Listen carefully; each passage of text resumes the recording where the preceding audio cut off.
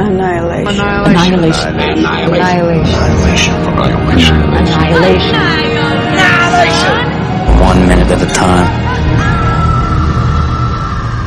My skin is as thin as rice paper stretched across a frame. My lips as red as a temple door. I am not like other women. I won't walk, won't talk without you. I'll wait in a field of snow, listening for the click of your heels on ice, for your black leather shoes. When your hands touch my cheeks, I'll blossom like a cherry tree, mouthless, flower in the snow. I'll raise my head, I'll fix my eyes on you. Won't you recognize me? You know you do. You were the one wearing my voice, making incisions inside me. How blank the interior, how perfectly smooth, pale as the lining of a clam.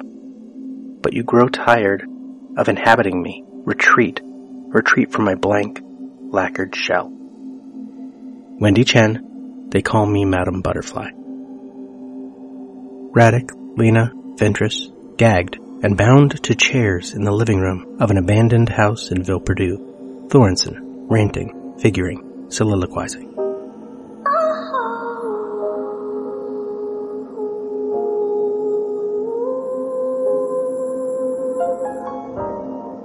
The three bound women look at one another.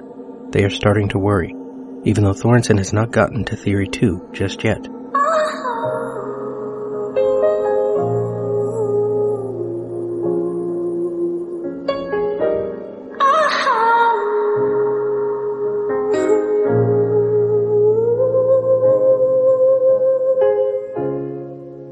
Pray God you can go.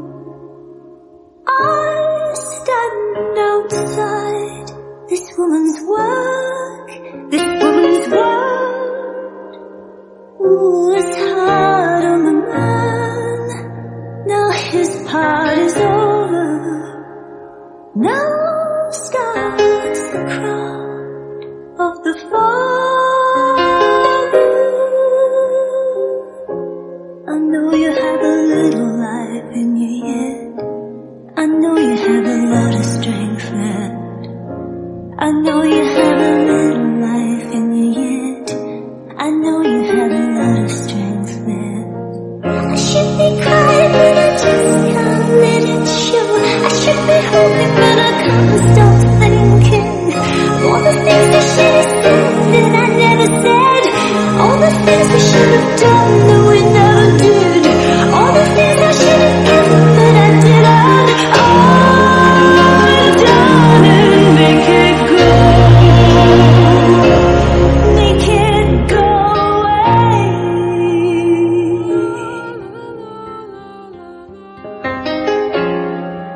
Give me these moments back.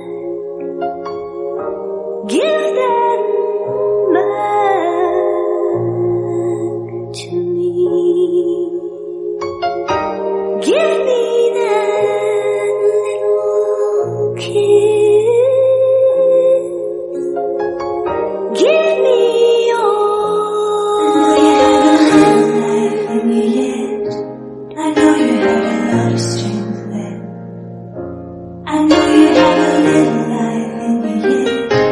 I know you have a lot of strength left. I should be crying but I just can't let it show. I should be hoping but I can't stop thinking. Of all the things we should have said that we never said. All the things we should have done that we never did. All the things that you needed for me. All the things that you wanted for me. All the things I should have given but I didn't. Oh, darling, make it go away. Just make it go away now. Edith Hall, The Return of Ulysses. Quote, Arguably the most important symbol in the Odyssey is neither Odysseus' bow nor Phemius' lyre, but Penelope's huge loom. The weaving Penelope has reappeared in countless paintings, sculptures, and tapestries over the centuries. Walcott's sad Maud in Omeros creates a quilt embroidered with the birds that symbolize the voyage to and from Africa. Another dying woman, the protagonist in Marina Carr's play, Woman and Scarecrow, evokes Penelopean resonances by knitting incessantly as she laments her husband's errant ways. In the Odyssey, Penelope's making and unmaking of the same shroud for her father-in-law is also the primary image of the oral poet's endless recreation of his song. Angelon Thorensen. So, yes, theory 1, it fits. Close on Lena in profile, shot past Radic. Ventress barely at the right edge of frame. It is possible that ancient Greek women sang epic stories. The catalogue of famous women in the underworld, enjoyed by the Phaeacian queen, may contain vestiges of the types of women's traditional song that have been recorded in Indian villages. But it is certain that fabric production was central to women's lives. Domestic task forces spent long days turning wool into fabrics for soft furnishings and clothes. At the house's thresholds, they received from their menfolk the fleece culled from the flocks in the outdoor world, removed the grease, and scoured it clean. They dried it, dyed, combed, and teased it into roves, spun yarn from them with distaff and spindle, and then loaded the warp yarn weighted onto looms. It was only at this point that weaving could begin. Angelon Thorensen, second 8. Beat. But another beat. I didn't actually see a bear. The camera begins to pan left away from Thorensen. And neither did Josie. Angle on the 3 women in chairs. Ventress leans forward, tries to say something, but the gag muffles it. Lena just shakes her head. The only people who saw a bear were Lena and Ventress. Because both male and female labor is required to produce textiles, weaving became a symbol of male and female collaboration, and the Odyssey stresses that marriage is a cooperative enterprise. But because the male and female parts of the process were separated, weaving also symbolized the demarcation of the masculine from the feminine, the exterior and the interior spaces. Weaving is also, more abstractly, a symbol of technology, of taming the natural world until it becomes serviceable to humans. Angelon Thorensen, second 20. So nothing's confirmed. Everything is on their word. Close on Lena. She tilts her head back. Everything's on Lena's word. Lena's response is muffled. Although the analogy between weaving and making poetry can linguistically be traced back far earlier than the Odyssey into the Indo-European tradition, the analogy with the intellectual skills associated with the Odyssean hero lends the association in this epic particular intensity. Angelon Thorensen, second 28, from the front. Lena's locket still dangling from her right hand. And what we know now. Thorensen takes a few steps forward, closer to Lena, closer to camera. What we know is that Lena is a liar. We hear Ventress's muffled response before we cut to Ventress. Then immediately back to Thorensen, second 38, turning to Ventress, fuming. Shut the fuck up! When Aristotle summarized the Odyssey in his Poetics, he neglected to mention any female at all. A man is away from home for many years. He is watched closely by Poseidon. Further, things at home are such that his property is being wasted by suitors, and his son is being plotted against. He arrives, storm-tossed. He causes certain recognitions. Attacking, he survives and destroys his enemies. This is proper to the poem's plot. The rest is episodes. She raises her fist, the locket dangling loose. Then she turns to Lena and we cut, second 40, to Thorensen from the front again, hunched forward, close to camera. Lena. You're a liar. Angle on Lena, past Thorensen. She barely makes a sound. But Penelope, at least, lurks mysteriously even beneath Aristotle's diction. Who were these wasteful suitors wooing? Even with Aristotle's peerless intellect and the best patriarchal will in the world, it proved impossible to delete all traces of the enigmatic Penelope from the story. Back to Thorensen, second 46. Beat. Did you kill Cass? Angle on Lena. She shakes her head. This may explain why it has often been denigrated as feminine and elegant. In the late 19th century, personifications of the Odyssey tended to be decidedly ladylike. Richard Bentley argued that while Homer had composed the songs constituting the Iliad to perform at festivals in front of men, those in the Odyssey were designed for women. William Golding agreed, saying anyone who prefers the Odyssey to the Iliad has a woman's heart. Very recently, it has been argued that Homer was in fact female, on the unscientific grounds that both epics seem sympathetic to women and sometimes to question violence. But a better case was made over a century ago by Samuel Butler, who, in the authoress of the Odyssey, suggested that while the manly ethos of the Iliad was unquestionable, the poet of the Odyssey was female. End quote.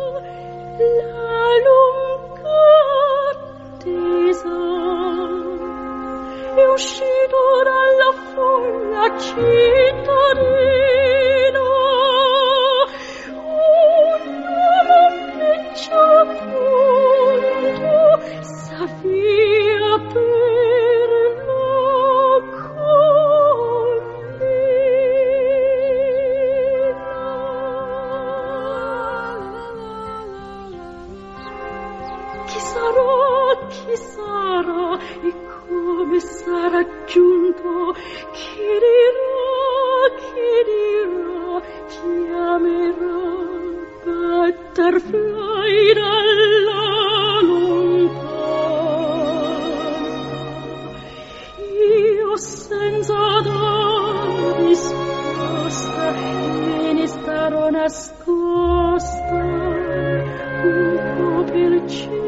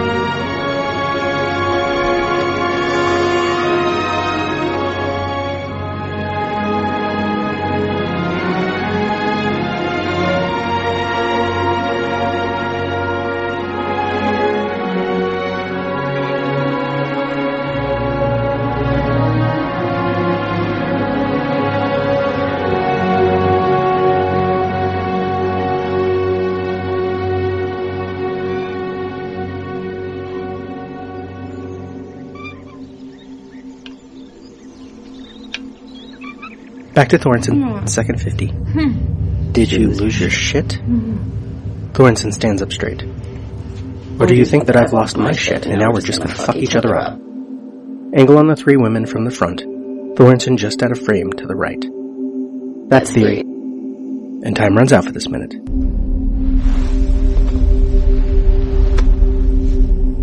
We spoke.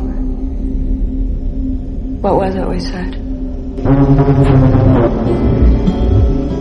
Wordlessly watching, he waits by the window and wonders at the empty place inside.